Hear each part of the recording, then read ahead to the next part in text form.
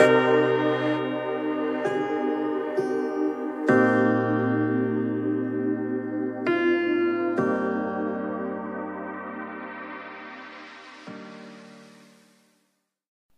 chapter 3, verse 14 through 19.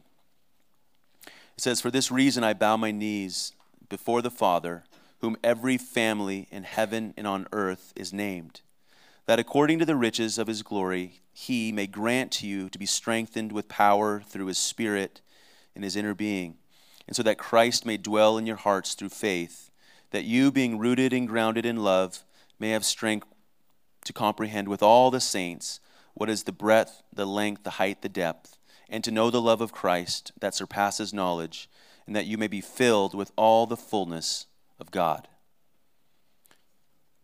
So Paul is having this prayer to the church in Ephesus.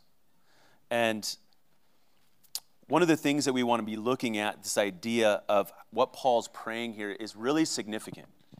The reason for that is that it's not that Paul is just asking them to be strengthened so they could do stuff, right? He's having a very specific prayer, and I think this is God's heart for us as we look at his prayer. We see that he's asking that they'd be strengthened with power through the Spirit in their inner person or their inner man, so that, why? So that we could do? No, so that Christ would dwell. His desire and his prayer is that as they're growing and as they're being strengthened, that Christ's presence would dwell in them. And it's important for us to understand that God's desire, God is relational. And his desire is to be with us and us with him. I think so often Christianity, religion in general, is reduced Christianity to a bunch of rules to do and a bunch of things to do and not do. And if we do well, then we're good. And if we don't do well, then we're bad. If you do well, you go to heaven. If you don't do well, you go to hell. But God is a God of relationship. He created us to be relational. And his heart and his desire in this prayer is that as the Holy Spirit starts changing the believer and making us more and more like Jesus, that God's presence would dwell within us. That when we trust him, his Spirit indwells us. But this text isn't just talking about this relational interaction. It's also speaking of an idea of preeminence. That Jesus would be the center of our being, right? That we would be relational in connection with God, but not only would be the center of our being, but that our life would then revolve around him. That there would be a level of preeminence, that he would be our Lord. And the text is it kind of speaks of this ongoing work, that it's not just this one-time work where God is now at the center of our lives, but that he's growing and expanding the real estate in our heart and our lives so that he is ruling and reigning and more, and we are ruling and reigning less and less. I think that we can all relate with wanting to be in control of everything, and sometimes it takes time for us to trust Jesus more and more to get to that place. And so one of the ways to look at it is that some might look at the idea of being a follower of Jesus as we're inviting Jesus to be a part of our life, right? Like we have our life and we're inviting him and he has his section. So maybe that's Sundays. Sundays might be the time that you interact with Jesus, but the rest of the week is your thing. And so we're inviting him in to our life. But what we see in this text and what we see throughout Scripture is that God has this story and he is inviting us into his story. And so the idea is not that Jesus has this little section and is compartmentalized, but that we are participating in a larger story that he is working out in the world and using us to be a part of that. And so it's a different mindset that he's seeing. Now, why?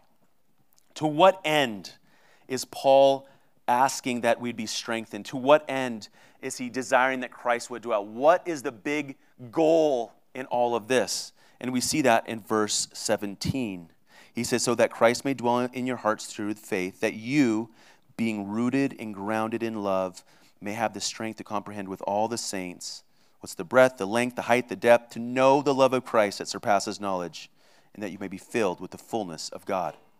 It's so that we might be rooted and grounded in love, and that we might learn with all the saints the depths and the greatness of the love that God has for us.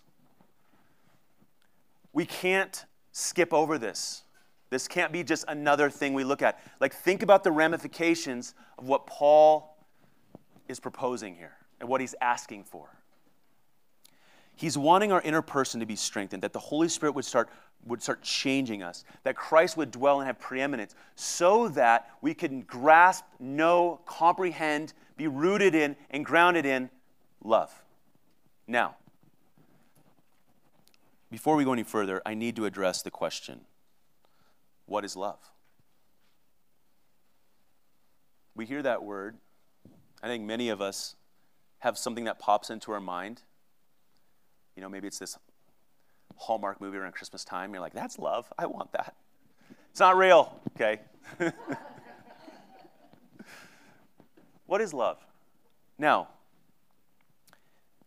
what's interesting is that the English language, for all of its benefits, there's not very many. We only have one word for love, right? So what that means is I love my wife. I love my kids. I love my dog, if I had one. And I love ice cream. All very different types of love. But we use the same exact word.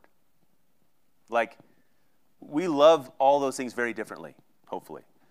And so we use one word for all of these different aspects of love, which in many ways for us they are. So love, I think, in America especially has been very convoluted, and it's become weakened, I would say.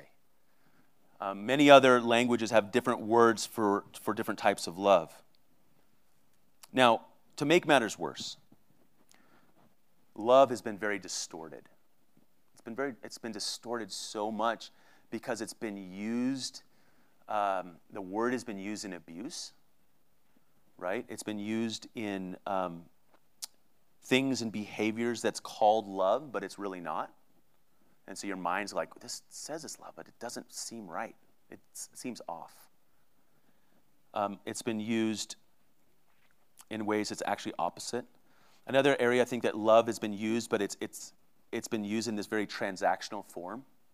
That love is a transaction. Like, I'm going to love you so that you love me. I'm going to love you so I get this back. If I do this, then you'll love me, right? That love is very transactional. And when the transaction breaks or stops, then love ends. Another area I think that love has been really distorted is through manipulation, right? So that if you love me, then you'll do these things to prove your love for me. Do these things for me. If I love you, then I expect, like, it's this very manipulative form. Listen, that's not love. It's not love. And it's good to address this because I think many of us in this room have experienced distortions of love. And here's the reality. I've never met anybody that doesn't want to be like genuinely, truly, like real deal loved. And so the best way I think for us to understand love is really to look at the one who defines it, to look to the one who is it. And the Bible uses different words for love. What's interesting is the Old Testament, the word, often when you see love in Old Testament, the word is hesed, right? And it's often translated as mercy, right? Now, mercy is a favor or a kindness that's given to somebody that is undeserved, right? So mercy would be like, I deserve wrath or punishment or whatever else, and mercy is saying, I'm not going to give that to you. I'm going to show you kindness, right? So we get this word of being undeserved and not worthy of or deserving something opposite. The New Testament uses several different words for love. One of them is phileo, which means the idea of brotherly or affection or camaraderie. Another one is agape. That's often used for the love that God has for us. It's also kindness. It's love. It's very this one-way kind of mercy, non-transactional, undeserved. And so I would say that how we could define love is mercy, kindness, unconditional, undeserving, inexhaustible. One of the words that the Old Testament has said that I really liked is zeal. Like a zeal for somebody. Like, that's a cool definition. And so we have the Bible using these different words. But even more important than that is 1 John 4 in two different parts tells us that God is love. And I've talked about this a lot, and I will continue to talk about a lot. That is so impactful to understand, right? Because love cannot exist in singularity. right? Like I could be like, I gotta love something, right? I just can't exist in love. So God, the eternal God, existing before time and space, is love. How does that work? Well, God is relational, and God is in relationship and has always existed in relationship. In fact, the Bible defines that as the Trinity, Father, Son, and Spirit, existing for all of eternity, loving one another, preferring one another, interacting and sharing this love for one another. It's a beautiful picture of the Father, the Son preferring one another, the Father sending the Son sending the Spirit, right? There's this camaraderie, this love. And what we learn early on in Scripture, especially in the book of Genesis, is that God in many ways opened up that relationship that he has experienced for all of eternity, and he invited humans to be a part of that. He made us in his image to be relational, but to also interact with himself. And he entered into a relationship with human beings, and so that we could enjoy him and he could let us experience the love that he is. And so we see that God wanted to share this love, this unconditional, undeserved, inexhaustible zeal with us. He wanted to share himself with us. This is the love that God has for us and the love that he wants us to have for others. A love that's not conditional, a love that's often undeserved. And I would say that I don't know of anybody in this room that doesn't want that back, right? And the beautiful part about what we're going to be looking at here is that's the love that God has for you. And it changes things. So back to the book of Ephesians. He's praying that we would be rooted and grounded in this love. Now, we looked at it a little bit last week, but the word rooted, it's where a plant gets nourishment. It's where the plant has stability. It brings a level of groundedness. The roots are also under the surface. We talked about that last week, how often the things that we're trying to work on or change or our lives are stuff that's above the surface. It's the stuff that's seen. And we see that it really begins with us getting below the surface, the stuff that's not seen, that God is wanting to change and work on in us. But he's saying rooted and grounded. Established means, grounded means established, building on a foundation, things like that. And he's saying be rooted and grounded in this love that God defines. Now, what's interesting about this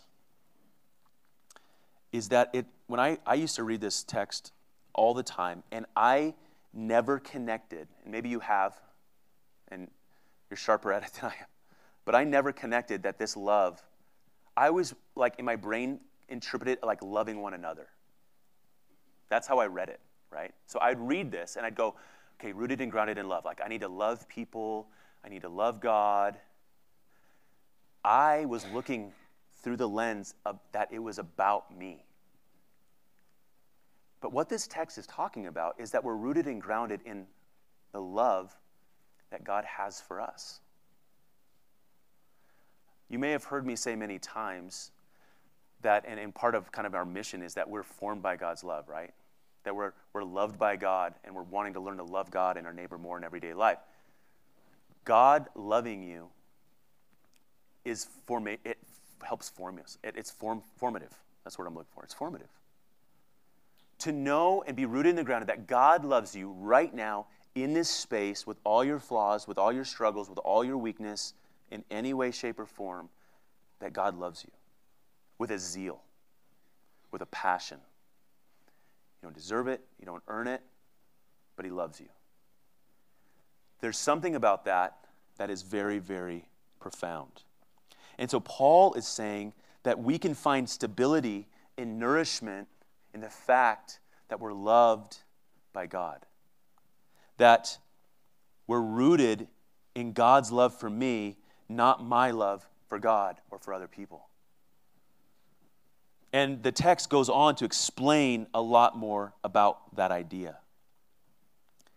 And so it leads, just kind of a quick sidebar to the question, like, where do we find stability? Where do we find nourishment? Where do we find our grounding? Because if you're anything like me, it's not often in the fact that I'm loved by God. Many find our stability and grounding in the love that somebody else may have for us, which there's nothing necessarily wrong with that, right? We want to be loved. We want to be in relationship. We want it to be healthy. We might find it in jobs, careers. We might find it in identity and being a parent, whatever it may be. But we're seeing through Scripture. Last week we looked at in the faith the idea of the gospel. This week we're seeing in the idea that we're loved by God. This has a formative effect on us. And here's what's happening. If we're wanting to love others more, if we're wanting to love God more, we have to start with the fact that we're loved by God. We have to start there. Because if we don't start there, then what ends up happening is we're loving to be loved rather than because I'm loved, I do. It looks, here's the thing, it's so sneaky, it looks the same on the outside. If you look at somebody trying to earn God's favor or somebody that's functioning out of being loved by God, they're doing good things. It looks good. Their life is, they're living in a way that looks good, but there's a difference. One is functioning out of fullness, and one is functioning out of a deficit, and no person, no thing, no nothing can fill that emptiness that they're trying to long and pursue. And what so happens is it brings a fragility that any little circumstance causes fear and rejection and all of these things to come piling in. And so now what's cool about this is Paul is saying not just that we'd be rooted and grounded in love, but that we would, with all the saints, right? A saint in Scripture is anybody that's a follower of Jesus. A Christian is a saint.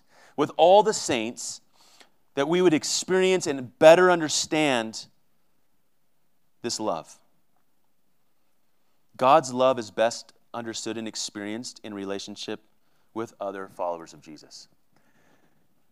On the flip side of that, often some of the worst, cruel nastiness is also experienced by followers of Jesus.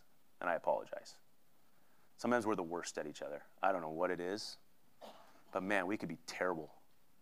But God's design is that it's through followers of Jesus, it's through Christians that God's love is experienced, it's manifested, it's shared, it's experienced, all of these things, it's through followers of Jesus. We're his body, right? He has all this language to show that we're the ones that are working these things out. In fact, Jesus said it was by our love for one another that we'd be identified as his disciples. And so he says three different things. He says, together apprehend, together know, together search out, all of these aspects. To apprehend means take hold of, take ownership. And I love how he uses like 4 dimensions, like width, depth, height, length, all of these things. Like God's love is so vast, so big, it is unsearchable, it's undiscoverable, it's greater than we can measure, it's deeper than we can understand. Like it is insane. And so we get to spend our whole life understanding this love that he has for us. We can never fully grasp it. To what end? So that we might exude the fullness of God. That we might overflow the fullness of God. The very end of verse 19. What's the fullness of God? His love. The word exude, or that we might, I'll get the exact word here, is that you might be filled with all the fullness of God. The idea is that we're filled to the brim, like we're overflowing, like that it's this idea that God's filling us, but it's spilling out to those around us. So we might be filled with the fullness of God. Not that just we store it inside, but that it's spilling out and we can't contain it. So the idea is that God is working this in us. And it involves often, it's an ongoing process, so it's almost this idea that the measure that God's filling is expanding. Which makes sense, because what's happening as anybody begins to follow Jesus, right? There's aspects of us that's being emptied out, and the idea is that God is then filling that space with his presence. And it's changing us, right? And that's why I think anybody that's walked with Jesus any amount of time, we know that our desires when we first started walking with Jesus have changed, or before we were followers of Jesus, it's changed. Because God's doing this internal work. It's not that we're struggling, like I just got to quit wanting these things. It's like there's a little bit of that, but often God starts changing our desires from the inside out. And so we're exuding, we're being outpouring of the fullness of the Spirit. Now, I want this. I think anybody was like, yeah, I want the fullness of God to like pour out in everybody's life. Like I want to have that be a part of what's going on. But what's interesting is so often my brain clicks in and I go, okay, in order to do that, it's going to involve work and performance, and I need to do these certain things right. It's up to me to make sure that God's fullness exudes out of my life. But we see this text saying something very different. What is it saying? It's saying this idea that as Jesus takes up more and more real estate in our hearts by faith, the more I grasp the love that God has for you and me, God's fullness invades my life. And it begins to spread.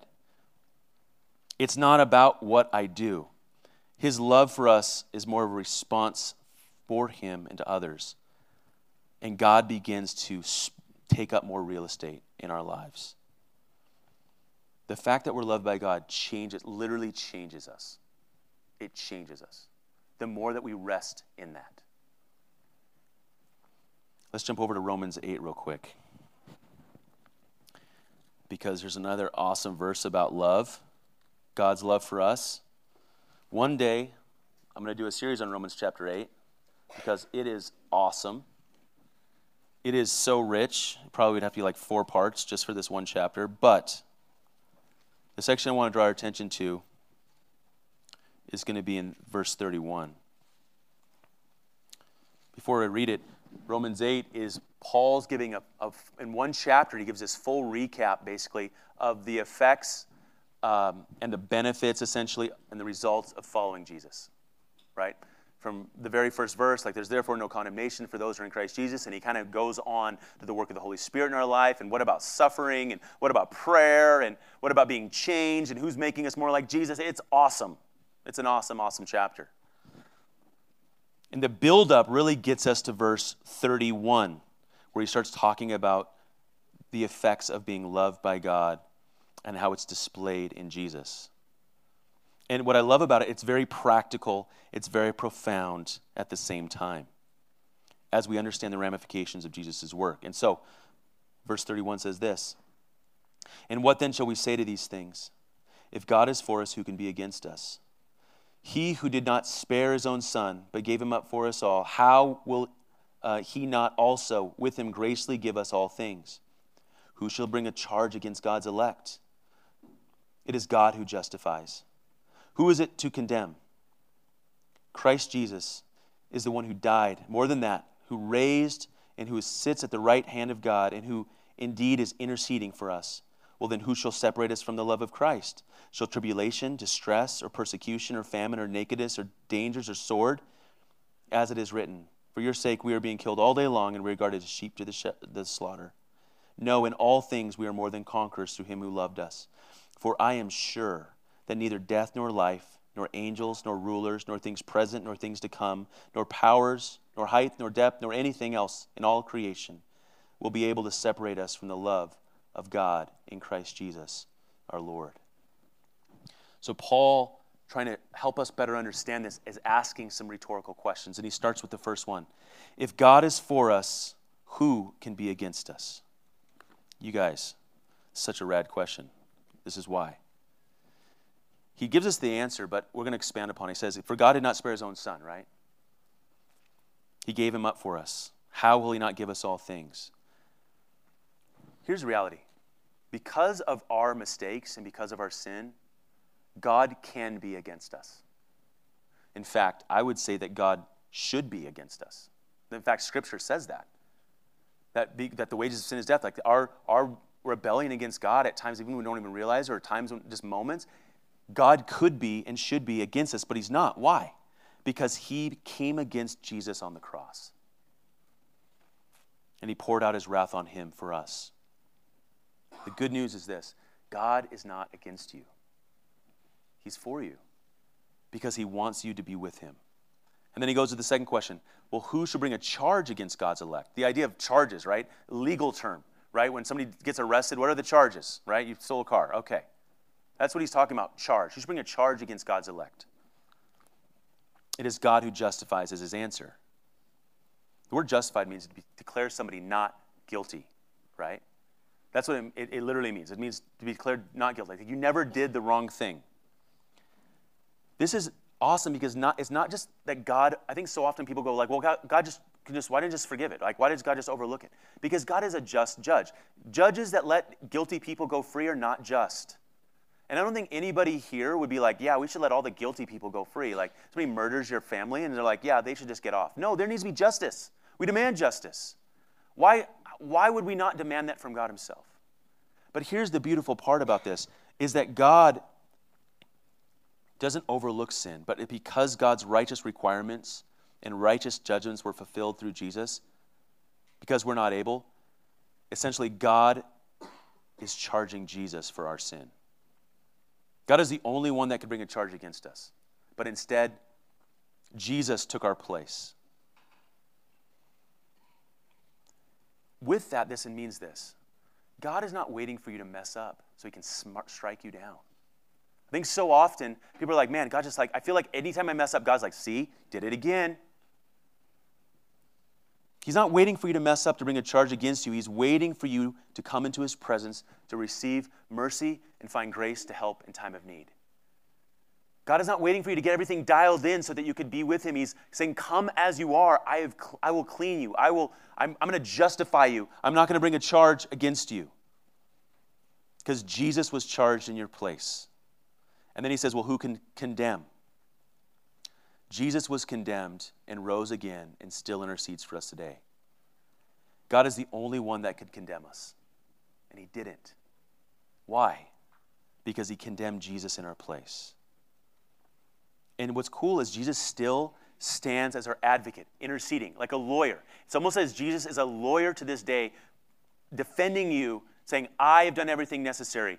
I have forgiven. I have taken on the sin. I have done all that's necessary to be in right relationship with God. Jesus is still, to this day, our advocate, our lawyer. That's why Romans 8:1 says there's no condemnation for those who are in Christ Jesus. Which is interesting because I think often when we feel stuff that's condemnation, that you're not doing good or you messed up, sometimes that's not God.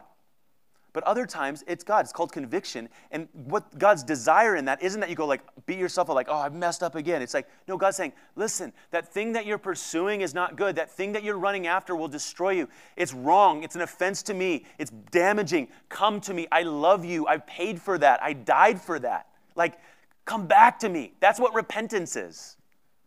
Repentance is turning to God and going, I'm sorry, thank you. It is God's reminder that you're loved by him. Conviction is a reminder that you're loved by God and that you would turn to him from what we're pursuing. And then he leads to the last question. Well, who shall separate us from the love of Christ? And then he just kind of answers the question. I'm confident that nothing can separate us from the love of God. Not situations or people or forces, spiritual forces. No, there's not even matter or time or space or nothing in the world can separate us from the love of Christ. Not even death or life, not even time, not space, not even you. Not even you can be separated from the love that God has for you. You can't do it. You can try, and some of you have. But nothing can separate you from the love that God has for you. Now, Paul says something very powerful here in Romans that makes all the sense in the world when we look at it through this paradigm. He says, therefore, we are more than conquerors. We're more than conquerors through him who loved us. What does that mean? That when we are functioning in his space, that we are loved by God. And that there's nothing we can do to change that. There's nothing we can earn that. That he is passionate, has a zeal for us. It frees us. It will change you. You will do good. You will want to respond in works. Like those things will happen, but it changes us and it frees us. What does it free us? It frees us from fear. It frees us from the fear of messing up, the fear of, am I doing enough? Am I giving enough? Am I good enough? It frees us from condemnation. It frees us from all of the pressure that the world places on us to impress one another, to press God. You don't have to impress God. You don't have to prove yourself to him. He sees you as you are and he loves you.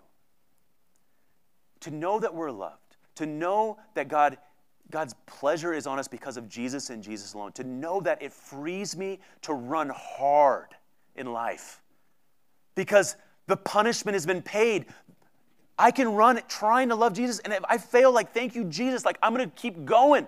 He's not going to reject me. He's not going to throw me away. He's not going to do any of that. It allows us to have victory. It allows us to be conquerors, more than conquerors. Because God's love is working in us. And what's cool is as we let this settle in, it will result in us loving others. It will. It will result in us loving God. Like, those things will begin to happen more and more. This is where we have to start. Let's close by turning back to Ephesians real quick. Verse 20. You guys have, I'm sure anybody that's been around Christianity for any moment of time have heard this verse. But today we're seeing it in context, okay? I think we've all read it. It says, now to him who is able to do far more abundantly than all that we ask or think, according to the power at work within us. To him be the glory in the church and in Christ Jesus throughout all generations, forever and ever. Amen. He's saying, my prayer is that the presence of the Holy Spirit will invade your life and Christ will dwell in you richly. And so that you might be rooted and grounded in love. And that you might discover with all the saints what's the richness and the glory and the beauty of the love that God has for you. This love that's inexhaustible, this love that nothing can separate you from. And that you would overflow with the fullness of God. Now to him who is able to do that and so much more. The prayer is that as the fullness of God, that God would answer that prayer and do so much more. In fact, he will do so much more than that, more than you can even imagine. But the request is that we would know the love, be rooted in the love, and that love would overflow to those around us. And that is my prayer for each and every one of you. And so as we transition to responding to this love through music and through communion, you're invited to participate. You may not need to sing. Like, maybe you just want to sit and kind of meditate on the idea, like, what areas do I not believe that I'm loved by God? And that God's not at work. Like, maybe there's something that God's impacted. You can respond in this time and just listen and maybe just pray. Or you can sing.